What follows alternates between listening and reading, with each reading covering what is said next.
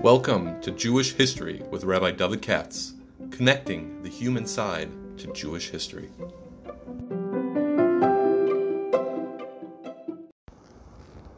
For sponsorship opportunities or to support this podcast, please visit our donate page at www.support.rabbidavidkatz.com.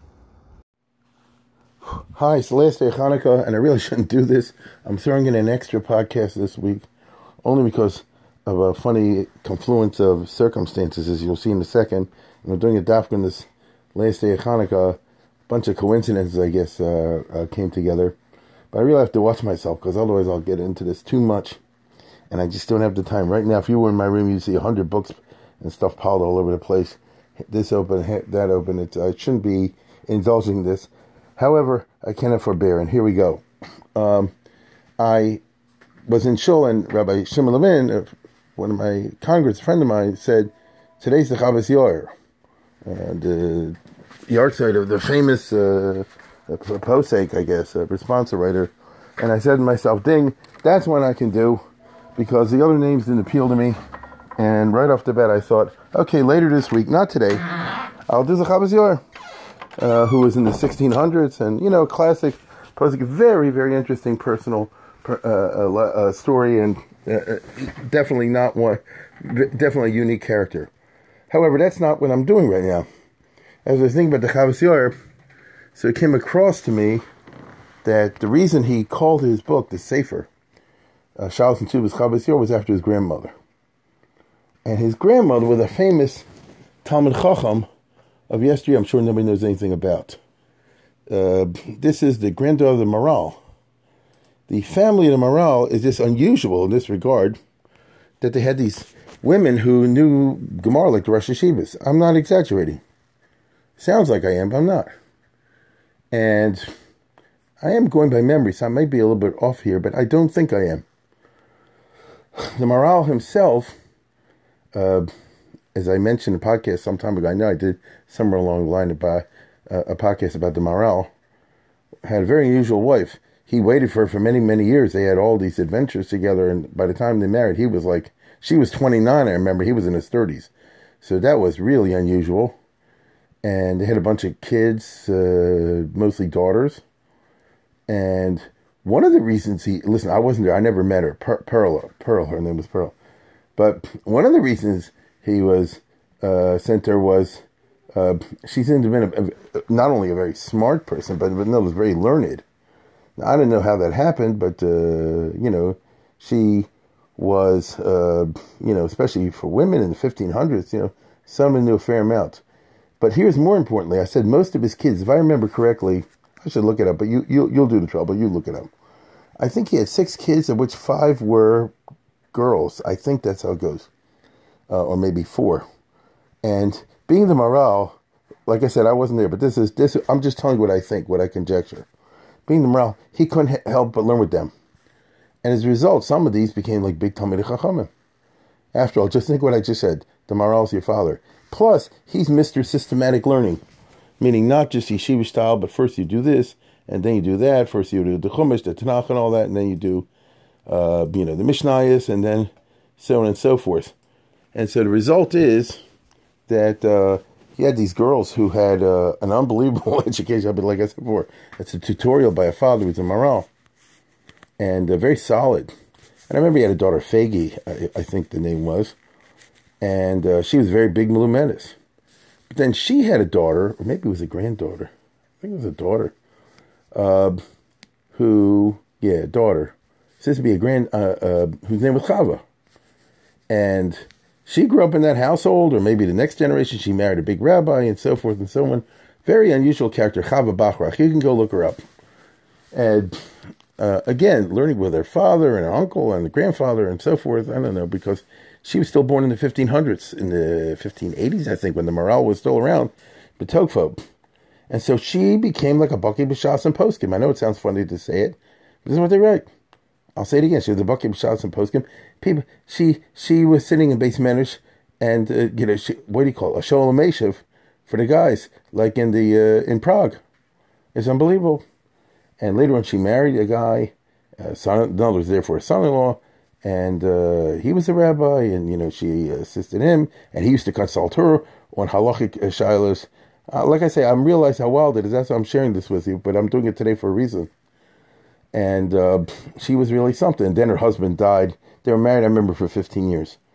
And then, so she was like 30 when the husband died, and she got offers right and left, and she turned them all down. She was that type of a person. She turned them all down. But she accompanied her husband. So this would be the grandfather of the Chavos Yair. That's my point. When he became a rabbi in Worms, which is a very famous, Vermaisa, very famous old Kehillah in Germany on the Rhineland. And tomorrow or the next day when I get around to the regular podcast with the Chavos Yair, I'll talk about that. Worms is a very, very old, distinguished Kehillah, but it was in bad shape in the 1600s. They had like 20 families altogether. Just think about that. And she gave drushes into shul, and she paskin shalos, all this wild stuff. And that's who the Chavos Yair grew up with, having this kind of a bubby, which is quite a remarkable story. And I remember she turned that oldie shidduchim. The Shlah, believe it or not, wanted to marry her, and she turned him down. It's famous. And he said, "This was a great disappointment in my life," or some words to that effect. Lo zachisi, something or whatever. So she must have been really something. Which is why the grandson, many decades later, after her death, when he published his famous collection of Shalos and Shuvos called the Chavos Yair, his name was Yair, and he said, "I don't want a name for my grandfather. He also was a great prophet. I want a name for my grandmother." Sometimes you find these famous form, rarely, that they're named for the woman, not for the man. It happens once in a while. I'll give you an example. Comes to mind. What do you call it? The Noda Yehuda. He covered both bases. The Noda Yehuda is named after his father, Yehuda. But the Tzlach is named for his mother, Chaya. You understand? It's like that. Today, these are women who made a great impression on the children, so when they publish things, they put their name in there. Now, I'm not here just to titillate. The Hamza B, like I say, last day of Hanukkah, so I figure I'll just throw it in there. And the reason is because, I'm not going to do justice to the subject, but I'll just share it with you. There's a famous Inyad that women don't work. There's a minhag. Nobody knows where it comes from. The women don't do work when the candles are burning. You've heard of that. And it's widely practiced. What exactly is the Gedarm of the Malacha? That's for the Shalos and Shuvos books. But nevertheless, as we all know, during the 30 minutes or so with the candles burning is very widespread minhag. What about if candles go longer? So here you have, let's put it this way. There are very interesting customs regarding Malacha for the women on Hanukkah down the centuries. And the poskim have debated this. I mean, many, many centuries. So, for example, at one extreme, there was a minhag, an old minhag, that women don't work for 8 days. Hear what I said? It's a whole week. It's like a yontif. In fact, it's more than a yontif, because yontif is a chalamoid. Here, it's all 8 days. Now, I don't know if they defined work exactly, so narrowly, but they defined it fairly narrowly. And that's always been a hot item among the poskim. It's not a good idea for people not to work, women not to work for 8 days, Batola maybe, they shimum, and so on and so forth. You have this discussion in the poskim. And by the time you get to the later 17th century, there's a famous Chacham Tzvi, where he deprecates this and all that. But, if you get to what you and I call the normative halachic literature, by the time you get the Mishnah Bura, let's put it that way, they say, oh no, it's not a good idea that women should work for 8 days, just during the 30 minutes or so when the candles are burning. But there were other minhagim also. And, for example, our ancestors liked to have very long candles, Hiddur mitzvah, back in the old country, especially in Ashkenaz. And what if they burn till Chatzos? No, then the women don't work till Chatzos. No, it's all Hanukkah night. You know what I'm saying? Like for 5, 6 o'clock, down till, the candles burn for 6 hours. And then the women didn't work. It is a different atmosphere. I guess they had Sudas, Hanukkah, Mesibas, whatever they did. And others say that's not right. So this already, you look, like I say, Mishnah Bura, Magen Avraham, you see those kinds of things. But listen to this. There's a very famous sefer called the Kolbo. I'm sure you've heard of it. And he talks about the fact, and Kolbo's written, I don't know, in the 1100s, 1200s, we don't know exactly. And he says that it's a bad idea. That, how's it go? I'm going to look it up. Kosev Rasha Meluniel, he's quoting the Sefer Amanik, which is Mamish Middle Ages. Shenogo Hamnashim Lo Lasas Mlocha that they don't work as long as the candles are burning until the candles burn out. And he says, why? That's because if they work, they might use the light, right? And anyway, as a general hakara, and in other words, one is that they should recognize that it's asur l'shtamish la'ora, and the other one is they might end up using it. Well, if you go like that, the Kolbo says, then it's wrong, this custom of the women. Now, this is from the Sefer Amanig. I mean, we're talking early Middle Ages in southern France, that it's a mistake that the women have a minig that they don't work all 8 days. So that's how old the minig is. And batola, having time in your hands and doing nothing, is deprecated. Al kin tov levatel hem minig sefer b'mavatel them. And v'yesh noshim, and he goes on to say to Kolbo she betelos yom rishon yom shmini, and some women had a custom to treat it like mamash yontif. Notice Chol is in the middle, So they didn't do work on Yom Rishon. And today, I'm speaking to you on the last day of Hanukkah, Zos Hanukkah, and then admitting not to work all day long on the last day of Hanukkah. But Dailam Bezekin didn't turb Pesach Sukkos. So he's trying to be, what's the right word, make a pshara, a compromise, and say, if you're going to have such a custom, just do it on the first day. Just refrain from work on the first day and on the last day. And the middle days, like Chol you can do work. Anyway, that was the standard business. Now, I'll tell you something funny. There are those who say that the Kolbo, you're going to be shocked when I'm going to tell you, there are those who say that the Sefer Kolbo is written by women. If you look it up, I think the Shalshal is like Kabbalah back in the 16th century. It said that the author of the Kolbo, which is all these Ashkenazim and Minhagim, is written by women. I'm not saying that's true, but it's funny. Now listen to this: the Chavas Yair, who I'll hope to speak about tomorrow, Wednesday, when I have time. Got to finish my lecture first. Says, he wrote a book also on the Shulchan Aruch, like a competition. It's supposed to be competition like on the Magen Avram. I'll talk about that later. And he says over there, Yesh Makom B'Shah, the women don't work when the Od Shaneris Dolkos. Yesh Makom is Kol Hayom. Some say that the women don't work all day. V'chein Kazamat Moshe. And I know the Kolbo is opposed to this, and it's enough. The Kolbo says, Kol Zamat Shaneris Dolkos. Only when the candles are burning, like I said before. It could be a couple hours, maybe all evening, if it's long candles, then they don't work. But during the day and all that, then the candles should work. Then the women should be able to do melacha. And the Chavas Yair goes on to write, V'isha chachama heshiva. The Kolbo said that, but a very wise woman retorted to the Kolbo, that you're wrong. That in Shul, in Mainz, in other words, in some places in Germany, old Minig Ashkenaz, the custom was that the candles burned 24/7. What do I mean by that? This is known if you, not that you should need to know this. I'm talking about super Yekesha Minhagim over here, but there are old Minhag books like Yosef Yaspe Cohen and all those guys back in the 1500s that they write very detailed the Minhagim of old Germany. I'm talking about the Rhineland, the old Yekish, and long ago. And in Worms and other places, the way it went was like this: you lit the candles in Shul, for example, the first night of Hanukkah, like everybody does, between Mincha and Ma'ariv. But they're very, very long candles. This was their shtick, and those candles were not blown out when Shul was over. I guess they just took their chances on the fire marshal, and the candles burned all night. And the candles burned the next day too. And sometimes the candles burned 24 hours until they burned out. And sometimes past 24 hours. And so the old Svarim about the old Yekesh Minhagim is that you have the candles burning 8 days, as I just said before. What do I mean? Again, let's say they lit the first night the candles. And let's say they were very long candles. Very, very long candles.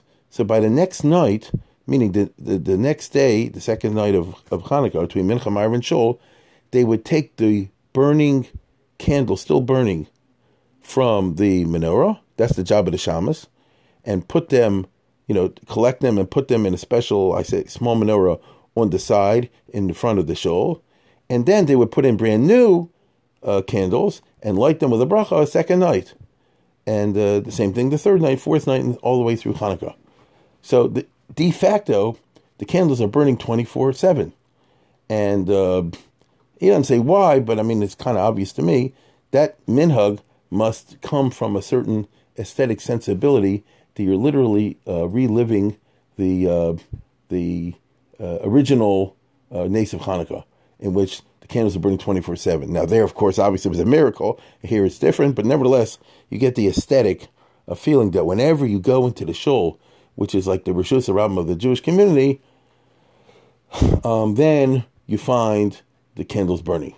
So this Isha Chachama, this learned woman, the Chavazir says, retorted to the Kolbo. He says, you say the women should only work when the candles are burning. Well, in a lot of places, the candles burn 24/7. That's the source for the custom that the women don't work for 8 days, all 8 days. So now this Isha Chachama is his grandmother. You understand? This is a Chavazir talking over here. That's his grandmother. And you won't find this in the Poskim. You find it in his Sefer, what's it called? Makor Chaim on the Shulchan Aruch, which was reprinted, or maybe I should say printed in some form back in the 70s. I remember when I was in yeshiva. It's around. Maybe it's on Hebrew books for all you know. You go look it up if you're interested in following this through. And it's really fascinating because she's reflecting the what shall I say, the social reality that you found at that time in Germany. Now I looked just now in the Magen Avraham. They don't bring this. This you find only in the Chavazir.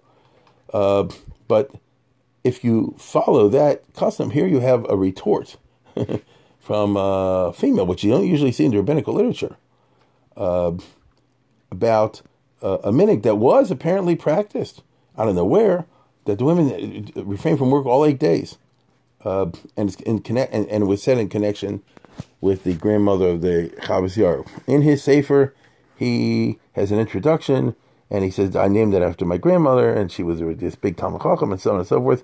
And I'll just read you a little bit, and then I'll close this down, because what I say today is simply a little bit of an appetizer for the next time. I just didn't want to pile this 15 or 20 minutes onto whatever I say about the Chavazir, not that I have any idea what I'll say about him yet.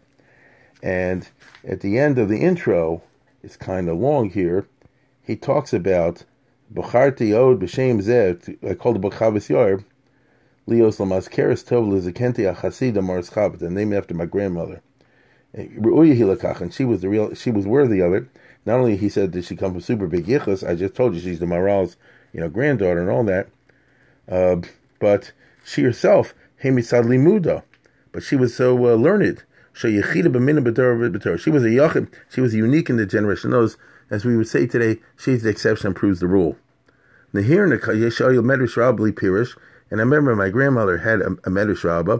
Remember, she knew Shas and Poskim. That's what they say. Right? I didn't say it, they said it. So, which is weird. I mean, I'm talking about Shas and Chuvas even.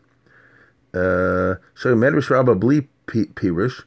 She had a Medrash Rabbah without any of the fruit salad, without any of the commentaries on the side. I like it also that way. And she learned it on her own. And she came up with her own interpretations of the Medrash Rabbah. And then she would compare what's written in the commentaries on the side. And she disagreed with the commentary on the side, the Matnas Kahuna, very often. And she gave a different shot. In other words, there's a Medrash Rabbah, it says this way, and the Matnas Kahuna says this is the shot, and she said, no, it isn't. I think that's the shot. And her grandson says, and that anybody who heard her shot knows that she had a better shot than the Matnas Kahuna and the Medrash Rabbah. And he says, I copied a few lines of it. V'chein also b'pirish machzer slichus, or b'pirish Rashi b'chumash, v'esrim b'arba. And she had similar things on the commentaries on Tfilos and on Chumash Rashi, and on the Tanakh, as we say, u'b'targumim. My goodness, on Targum Yonas, on the Targum this, that, and the other. U'sfarim chitzonium.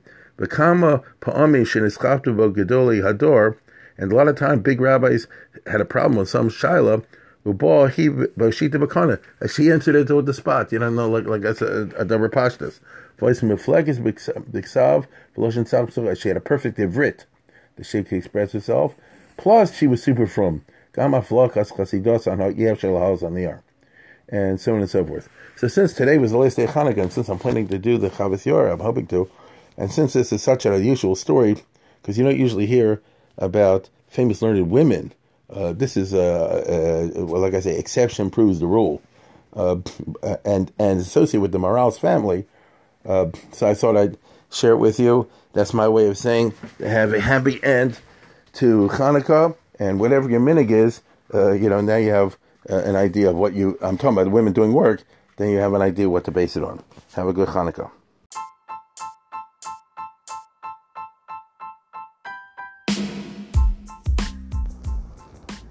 For sponsorship opportunities or to support this podcast, please visit our donate page at www.support.rabbidavidkatz.com.